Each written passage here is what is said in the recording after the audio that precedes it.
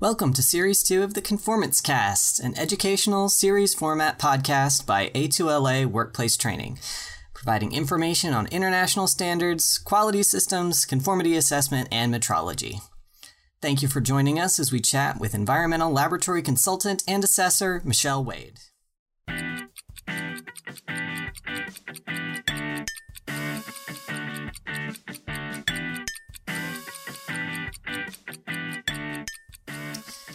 So you do both, and have done in the past, both assessment and consulting work. Can you sort of describe how those roles are different and what you find is sort of most important to keep in mind when you're doing each of those functions? Absolutely. I've definitely spent more time as an assessor. So I can probably... No, I won't say that. I have definitely spent more time as an assessor, but that assessment process really gives you a 10,000 foot view of a laboratory, every couple of years. And so it's a great way to ensure that the laboratories are staying on track and meeting the requirements of the standard. But it's really, generally speaking, I will say, not as in-depth as you would get with consulting. So the other aspect is you can really point out opportunities for improvement, but you can't enforce them. You really spend a lot of time as an assessor looking at, is what they're doing meeting the intent and requirements of the standards? And it may be bare minimum, but if they meet the requirements of the standards, you have to check the box and move on, no matter how you feel about it or what you think about it, or you realize that they're setting themselves up for failure in the future because their system isn't great, but it meets the requirements of the standard, and then you have to move on. When you're consulting, it's a lot like assessing on steroids. You really get to go in depth. You get, weeks or months with a laboratory as opposed to a couple of days where you're going through data on a very high level. With that consulting, you get to dig down deeper, look at more data, look at their system, and you're not just perhaps pointing out opportunities for improvement, but you're really looking at their system and helping them evaluate long-term whether it's going to work for them or not. That ability to help a laboratory as a consultant, as opposed to just being an assessor and pointing out where their pitfalls are, is very rewarding. I do a lot more assessments than I do consulting, but I will say the consulting work is very rewarding for me because I do get to help them and hold their hand and walk them through the process and help them find, maybe a better way, a new system that will assist them with what they're trying to do in the laboratory. And of course, consulting goes beyond just like meeting the requirements of the standard. There's a lot of sort of like business foundations that you can help them with to sort of set them up for success in the future, like you said.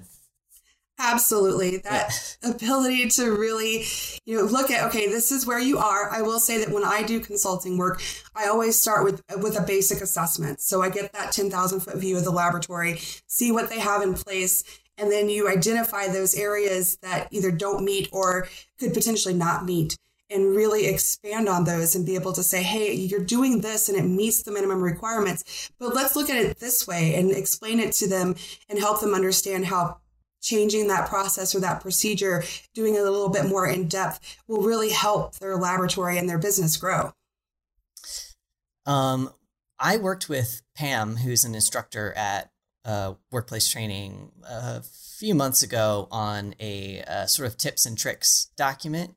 And she brought up a couple of times how labs can often sort of perceive their relationship with their assessor as almost an adversarial relationship. They perceive the assessors as having kind of like a gotcha mentality.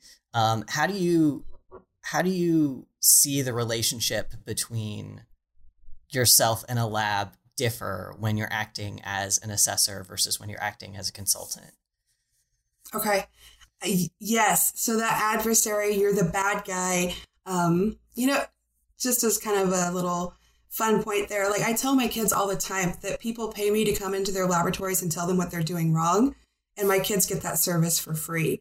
So you're really that, the bad parent when you're the assessor. I work very hard to not take on that role, even as an assessor, unless I absolutely have to. I try to keep things a little bit more open. If you're flexible with your laboratory, I mean, that's a whole different topic and a whole different podcast just for assessors, I think, and ways to handle your laboratories and make them feel more comfortable with the process. But even then, you still walk into those situations, especially if they've had a quote unquote mean assessor ahead of you. You are that bad person and you're there to tell them what they're doing wrong. And rarely you get the opportunity to point out what they're doing right, but that's not your focus. Your focus really is on what you're doing wrong. As a consultant, you really get to foster that relationship and build from there. So you always pray that when you come in as a consultant, that everybody, embraces you with open arms. I will say that 90% of the time, management is bringing you in for that purpose, and management does say, you're here to help us and let's make this happen. But you don't always get that with the analyst at the bench level. You're still the bad guy. So you get more time to work them through that process and develop those relationships. And really, as a consultant, you have to do that so that you understand what it is they're doing and what their goals are, so that you can help them meet those goals. I'm sure you've heard this. They say an ounce of prevention is worth a pound of cure. So what are some examples of situations where doing one small thing or fixing something very simple could have saved a lab a huge headache when it came to compliance? I will say that the biggest flashing warning light for a laboratory is by far internal audits, and making sure that they do an actual internal audit, that they don't just fill out the checklist so they can mark their box and say, I did an internal audit, but actually utilize that as a tool. That being said, part of that internal audit process is checking your previous corrective actions to make sure that they're still effective. And the number one thing a laboratory can do absolutely for themselves is to do that process and make sure that they do not get repeat deficiencies from one assessment to the next. It's very, as an assessor, it's really disturbing when I come into a laboratory and I cite them for the same thing, a second time, or God forbid, a third time. It's not as much with the ISO world where you're a lot more able to rotate your assessors through a laboratory so there's a fresh set of eyes every time. In the environmental industry, it's very common, especially with states, for you to go into a laboratory as their assessor multiple times in a row. And so when you get the opportunity to see that they're still not doing the thing that they were supposed to fix, it absolutely, it mortifies you a little bit. It certainly looks bad for the laboratory. And gosh, Evan, I don't even know how to explain it beyond that. Like, just make sure when you do a corrective action that you double check and triple check to make sure whatever you did to fix the problem is effective. Yeah, I'm sure, like you said, going in and doing assessments multiple times in a row, you develop, whether you intend to or not, some kind of a personal relationship. I'm sure you're rooting for them. So I understand what you mean to say that it's like mortifying, like you almost have secondhand embarrassment to say, like, guys, not again. We talked about this. Absolutely. In the environmental industry in particular, and working with the states like I have, and then consulting on my own, at Swade Consulting, it was just me. So I didn't have another assessor often to send in to a laboratory to follow up behind me. So I really did develop those relationships, particularly with the labs in Florida that I was into multiple times. And it really is, you get to know them, and it's heart-wrenching, and you're embarrassed because they didn't do things. A lot of times I'll even ask, like, what happened? Did something happen in your personal life maybe that got you off, in the wrong direction? Like, what happened? Do you need somebody to talk to? Or? Yeah. Do I need to take off my assessor hat and we'll play therapist for a little bit? And this is an excellent example of why people shouldn't assume that they're going to have an adversarial relationship with their assessors. Like, you're such an excellent example of like how much assessors, even though they're not acting in a consultant role, how much they really do, generally speaking, care what's going on.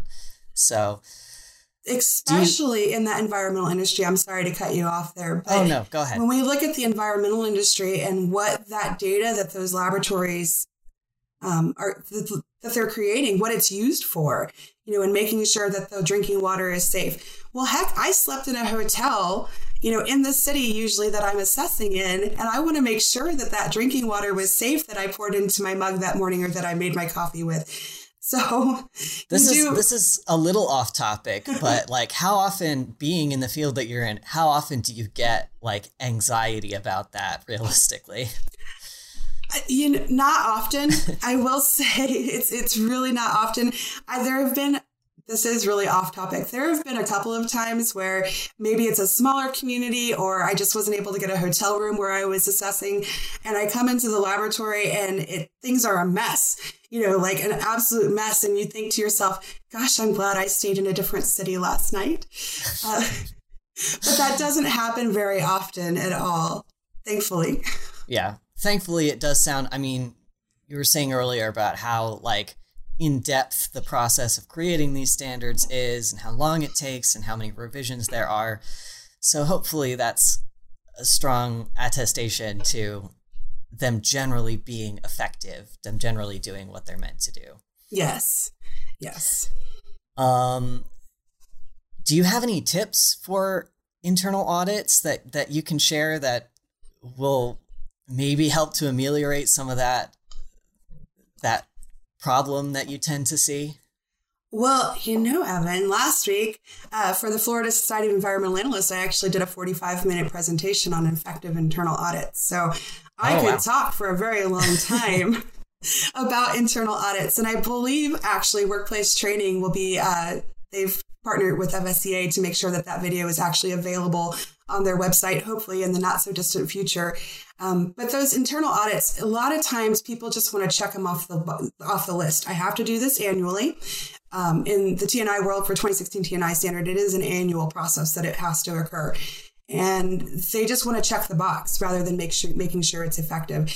So the labs really need to dig down and use that process to evaluate what's going on in their laboratories. Don't just check the box. Make sure that you understand what's happening in your laboratory. We see it all too frequently that, we may chide a lab. Maybe it's not a deficiency, but we may say, hey, it really looks like you just filled out this checklist and shoved it in a folder and said this was your internal audit. And there's no notations to indicate that you really looked at anything. Did you just mark it all as yes because you don't have any findings? And then we go into the laboratory as an assessor and we find issues at the bench level where they're not following their SOPs, or they're not meeting method requirements, or they're not, doing this, that, or the other. And a lot of times we'll hear back from the quality assurance officer or the technical director that, well, that's not what they're supposed to be doing. Well, if you'd done your internal audit like you were supposed to, you would know what they were doing at the bench level. So when you're doing that internal audit, making sure that you actually do go to the bench and follow them through, I would say, the most effective thing you could do, we could put aside quality systems, and on the technical side of things, is to take your SOP into the laboratory and follow along with the SOP while your analyst does the test, and mark those instances where what they do isn't in the SOP. And let them finish their process, and then go back and evaluate the things that didn't follow the SOP and figure out, was it something that they could do? Is it okay that they did it? And maybe we need to revise our SOP because they found a better way to go about a task that's written out. Or is it something that they've just developed a bad habit and now we need to fix what they're doing so that they meet the SOP? That's all assuming your SOP meets the requirement of whatever method you're following. I will say, different from the ISO world, in the TNI world, we very much follow standard methods. So whether it's an EPA method set forth, or actually an organization called Standard Methods that writes environmental methods for laboratories to follow. So they have very set rules on what they are supposed to do at the bench level.